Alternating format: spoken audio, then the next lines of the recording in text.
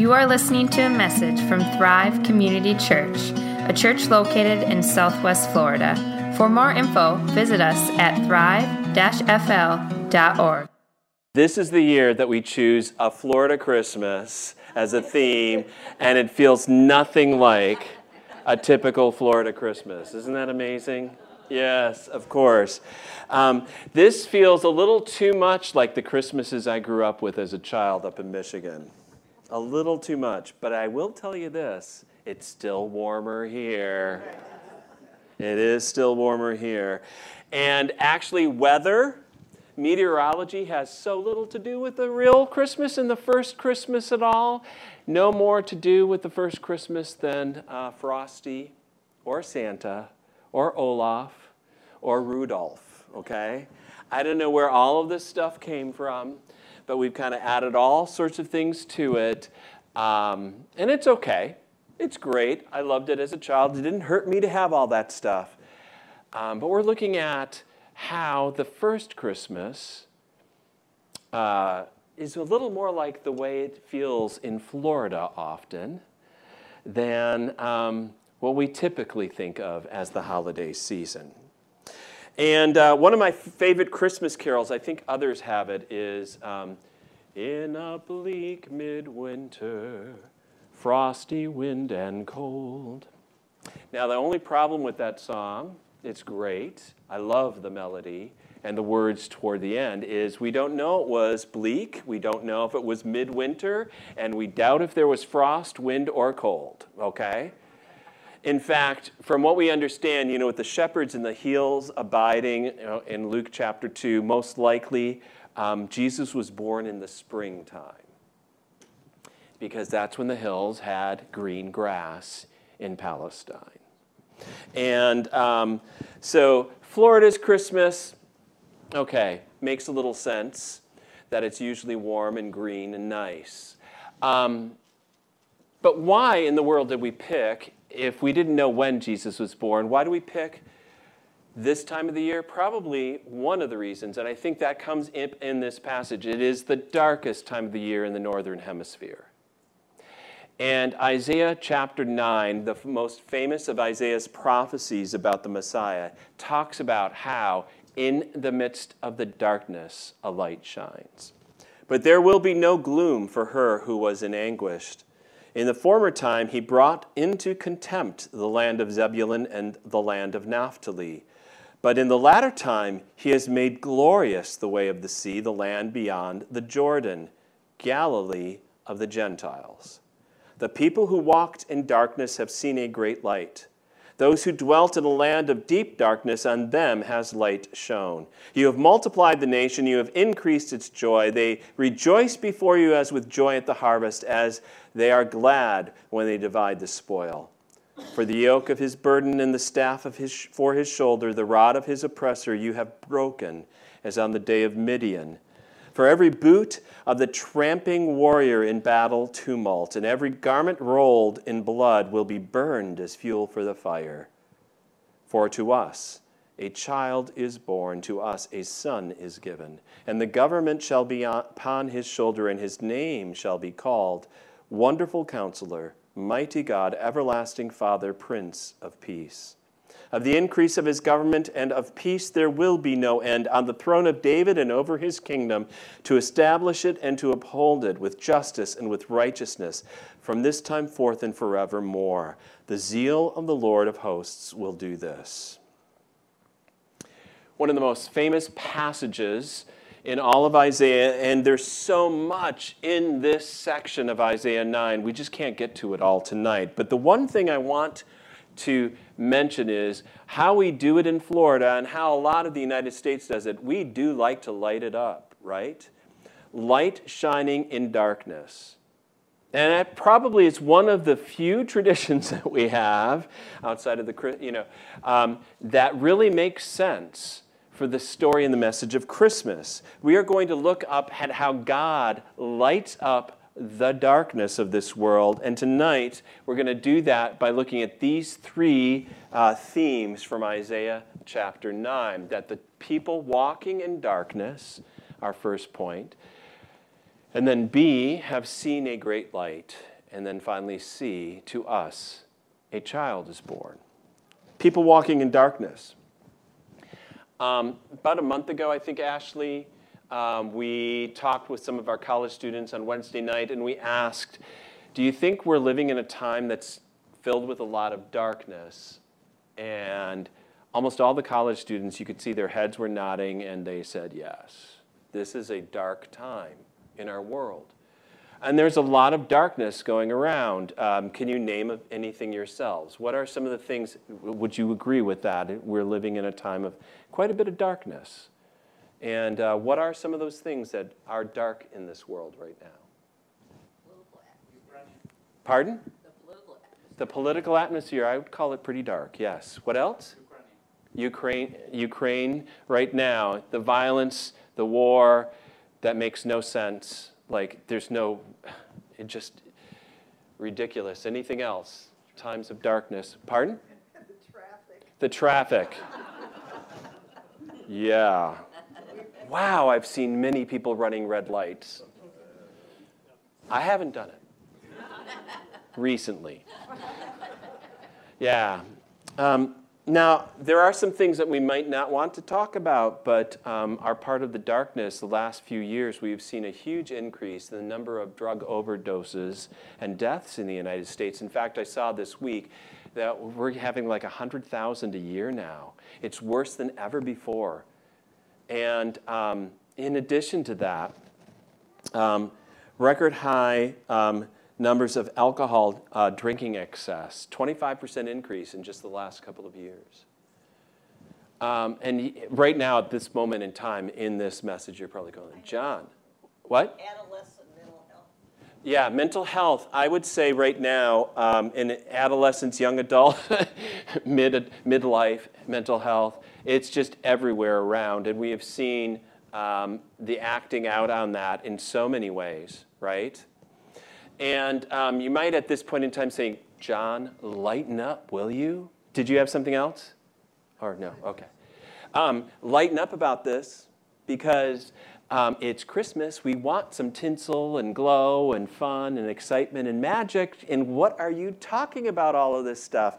But I have a feeling that we need to know just how dark our times are in order to understand the message of how God's light shines in the darkness.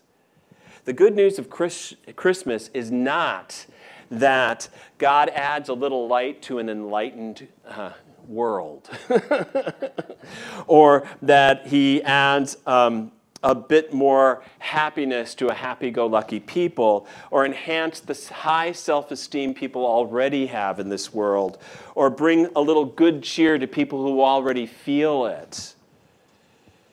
No, or fill up our lives with lives that are already full of stuff. That is not the message of Christmas. It's the fact that the gospel is not an add-on. It is not a supplement. It is not something to enhance. It is that light shines in the darkness. His joy is brought to the midst of gloom.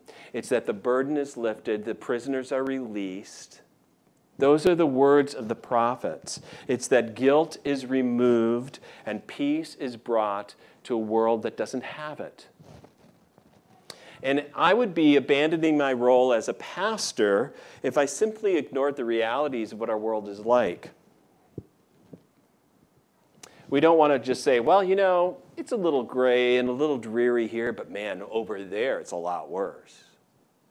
It's easy to do that. I think Frederick Buechner put it well when he wrote this: unless those who proclaim the gospel acknowledge honestly that darkness, they might as well save their breath for all the lasting difference their proclaiming will make to anybody.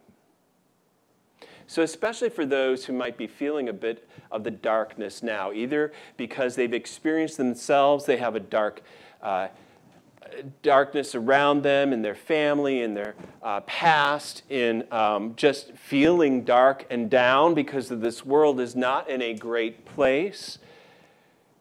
Christmas is especially for that. That's exactly why Jesus came into this world. Either Jesus Christ and the gospel of Christmas brings light into the darkness or it means nothing at all. And the gospel is not that the darkness was just a little, gloom or a little lack of joy. Darkness is a little deeper than that. The darkness that Jesus entered this world in so vulnerably on that first Christmas. I think Paul Tillich said it well. He said it this way: the darkness into which the light of Christmas shines is above all the darkness of death. The threat of death, which shadows the whole road of our life, is the dark background of the Advent expectation of mankind. We are slaves of fear, not because we have to die, but because we deserve to die. Ever since Adam and Eve, according to the Bible in Genesis chapter 3, ate that forbidden fruit and basically wanted their lives on their own, cutting off the supply of love and life themselves from God, ever since then we've realized, I don't deserve the good that I get. In fact, I deserve a death sentence for the way I've been. And it is precisely to people who are walking in darkness. Now, what's interesting is, if you know any kind of the geography of Palestine and of Israel, the northern kingdom of Israel, where Zebulun and Naphtali were, the kingdom of Samaria, as it's called, or northern Israel, was probably, of the two kingdoms after David and Solomon, the kingdom split in half. There was kind of almost like a civil war. But the kingdom of the north just went down a bad road. It was filled with idolatry and immorality and licentious. You name it. It was just bad news from the beginning to the end, and it didn't last that long. And by 722 BC, it's destroyed by Assyria. And yet Isaiah, who is from the southern kingdom, shares in this passage that that's exactly where God is going to place his headquarters and bring the light where it's the darkest. Isn't that fascinating? And that's our second point, that they have seen a great light. It would have surprised anyone of not only the first century when Jesus was born, but for the centuries before, that of all places, Zebulun and Naphtali, are you kidding me? Galilee of the Gentiles, that was the boonies. I mean, we think LaBelle is the boonies. No, this is the boonies. This is in the middle of nowhere. You know, there's always been a pecking order in the world. And at the time of Jesus' birth, Rome was the center of it all, right? And then a few of the imperial cities around the Roman Empire. Of all the provinces, Palestine, Israel, was probably, Judea was about as low as you could go. But even within Judea, there was a pecking order among the religious elites. If you're going to live anywhere, if you're going to be anywhere, if you were going to do anything, you wanted to be in Jerusalem. It's the city of David. It's where the temple was. It's where the priesthood was. It's the center of the known world, according to them. But no, Isaiah doesn't say that's where it is. That's not where God's going to do his great work. It is going to be in Galilee of the Gentiles, a place during the first century that the rabbis and the Pharisees despaired of ever getting anything together because these people were just ridiculous. They just didn't have any clue as to what was going on. And yet, when Jesus is born, he's not born in Jerusalem. He's not born in a palace. He's not born to a priestly family. He's not born to the middle class, but the poorest of the poor. And he is born and placed in a manger, not a maternity ward, and then ends up in a short time as a refugee in a foreign country, Egypt. No border policies in those days, I guess. And then he comes back. They don't settle in Jerusalem, nor Bethlehem. Joseph and Mary end up in a little town of a couple hundred people, Nazareth. And Jesus spent almost an entire public ministry and almost all of his life in the area of Galilee. And that's where they have seen a great light. It's amazing that God would choose none of the marks of greatness as far as the world is concerned. And yet, through the poverty of his life, he brings the wealth of God's goodness to this world. In his own weakness and vulnerability, he shows God's strength. In the darkness, Jesus is that light. And Naphtali, Zebulun, Galilee didn't deserve it, but that's what God does. So a light shines where it's most needed. In the darkest, gloomiest place, Isaiah promises God is going to do his greatest move. It is there to us, a child is born and a son is given. Our third point. Now, we don't have time to go through this section of the passage as much as probably would be important. But let's summarize up. There's 4 titles that are given to this child. Wonderful Counselor, Mighty God, Everlasting Father, and Prince of Peace. 2 of those, the 2 on the outside, imply that this person must be divine in some way. And the 2 in the middle, Mighty God and Everlasting Father, it's impossible without believing Isaiah is talking about someone who's going to be God himself. This is 700 years before Jesus is born, and yet that's the most amazing thing, that there is going to be a child who is born, a son who is given, who is fully God and fully human at the same time. This is the most radical thing that has never been spoken of in any other world religion or any other philosophy that's ever been known. Christianity proclaims something here that, of course, is miraculous, but it's such filled with hope that God would choose to come as a little child, totally vulnerable, totally exposed to our world, and to actually experience it as a human being. Christianity proclaims that we've got a God who actually suffers, who feels the pain and agony and the exposure that this world has, and faces the violence and the contradictions and the conflict, and even faces his own temptation. That's what Christianity says. There's world religions that talk about God showing up and appearing in this form or that form, here and there, popping in, popping out, but never staying, and never always above the sufferings of this world, just kind of pointing the way out, but not our God. Now, there's a few implications if what Isaiah is saying and what Jesus is, that he is fully God and fully human. There's 3 implications I want to share with you quickly about what that means for you this Christmas. The first is you can't just like him. Okay? John Stott, in his book on, Basic Christianity, he stated that the Gospels, what you find out is every encounter that Jesus has with crowds or people in the Gospels, there are only 3 different reactions that come across. The first is that they hate him. His own town, Nazareth, they wanted to throw him off the cliff because they didn't like what he said. They wanted to kill him, or there were others who just walked away. They were scared of him. When he cast out the demon from Legion in the Decapolis, the crowd actually said, "Go away. We don't want you here." And the third response is to fall down and worship.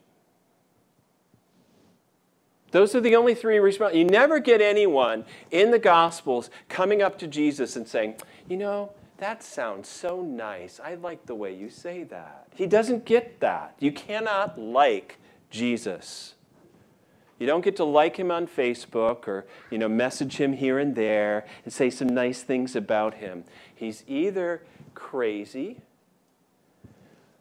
demonic, or he is who he says he is, Lord.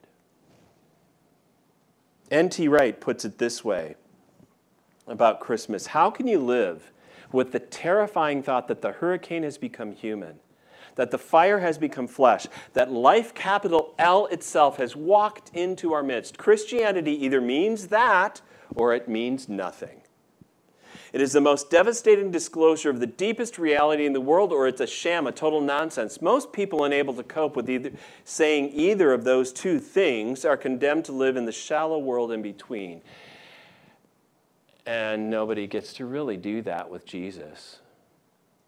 Are you going to welcome this child who grows up to be your Savior, or are you going to say, this is just not worth it? Makes no sense. This is crazy. Nobody should be following this guy. You don't get to like him. But secondly, if Jesus is fully human, if he is God in the flesh, if he experiences everything we do as one of us, then you've got a God who understands you. And that's probably the most important part of this message tonight about the light shines in the darkness. The darkness does not overtake it. Jesus Christ is one who understands the darkness of your life because he steps right into it. He is a God who suffers, who experiences everything but without sin, as Hebrews says it. Because we've got at least a God who cares enough to get involved. Dorothy Sayers, a British author of detective stories, put it this way as a Christian. She says, the incarnation, that is, Jesus coming in to be human, that it means for whatever reason God chose to let us fall into a condition of being limited, to suffer, to be subject to the sorrows and death, he has nonetheless had the honesty and the courage to take his own medicine. He himself has gone through the whole of human experience, from the trivial irritations of family life and the cramping restrictions of hard work and the lack of money to the worst horrors of pain and humiliation, defeat, despair, and death. He was born in poverty and suffered infinite pain, all for us, and thought it well worth his while. Absolutely worth his while to come to be with you. Jesus didn't come in strength with a battalion behind him. He didn't come to bring about his reign and rule like a Caesar or King Herod with force and coercion. He comes in weakness, in meekness, as a child, in humility, to sacrifice himself for us. I mean, what would happen if Jesus would have come with the full omnipotence of God and used it for himself to get his way in this world, to destroy evil wherever he saw it? I know what would happen to me. Just think about that. He wants to get rid of all evil and egotism and narcissism and all the lies and distortions and selfishness this world has. Guess who goes with that? But he didn't come to mete out the punishment. He came to face it himself. I think that's why when Martin Luther King, who talked about nonviolence in this world as the only way really forward, I think that's why he talked about and said, darkness cannot drive out darkness. Only light can do that. Hate cannot drive out hate. Only love can do that. And Jesus is the one who came in love to be the light, to serve and to give. But the third point is this. You not only have a God who understands and a God who suffers and takes your place, but you have to receive this child as a gift. Some gifts are kind of hard to receive. You go like, what? I have no problem receiving gifts all the time. Really? How many of us, let's be honest, how many of you kind of struggle at receiving a gift that you don't feel like you deserve? You're good at giving gifts to others, but not at receiving it. Well, you're not in control when you're receiving a gift. And there are some gifts that maybe, if they were given to me, I wouldn't necessarily, go like, oh, wow, thanks, because of what the gift says. For instance, if for some reason somebody decided to give me, soap, shampoo, and deodorant, what are you telling me? And when Jesus gives me his life, what are you telling me? This gift is one. This child, the son that is given to us, is such a gift that there's a lot of pride that has to be swallowed. I couldn't figure it out. I couldn't solve the riddle. I can't meet God halfway. I couldn't even meet him. He has to meet me where I am in my darkness. I quoted Friedrich Buchner before, and I think he has something to say about this as well. Part of the inner world of everyone is this sense of emptiness, unease, incompleteness. And I believe that this in itself is a word from God, that this is the sound that God's voice makes in a world that has explained him away. In such a world, I suspect that maybe God speaks to us most clearly through his silence, his absence, so that we know him best through our missing him. I think that speaks to the dark time that we live in, a time where we've kind of explained God out of the picture, and now we're facing our own depression and anxiety and health issues, our own violence, technology taking over our lives and feeling like our lives are less, seeing how people have tried other and avoided so many things, but the answer is, to us, a child is born, and to us, a son is given.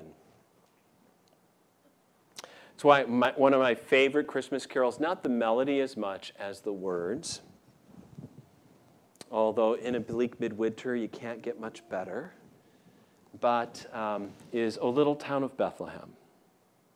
And the verse that says, how silently, the wondrous gift is given. So God imparts to human hearts the blessings of his heaven.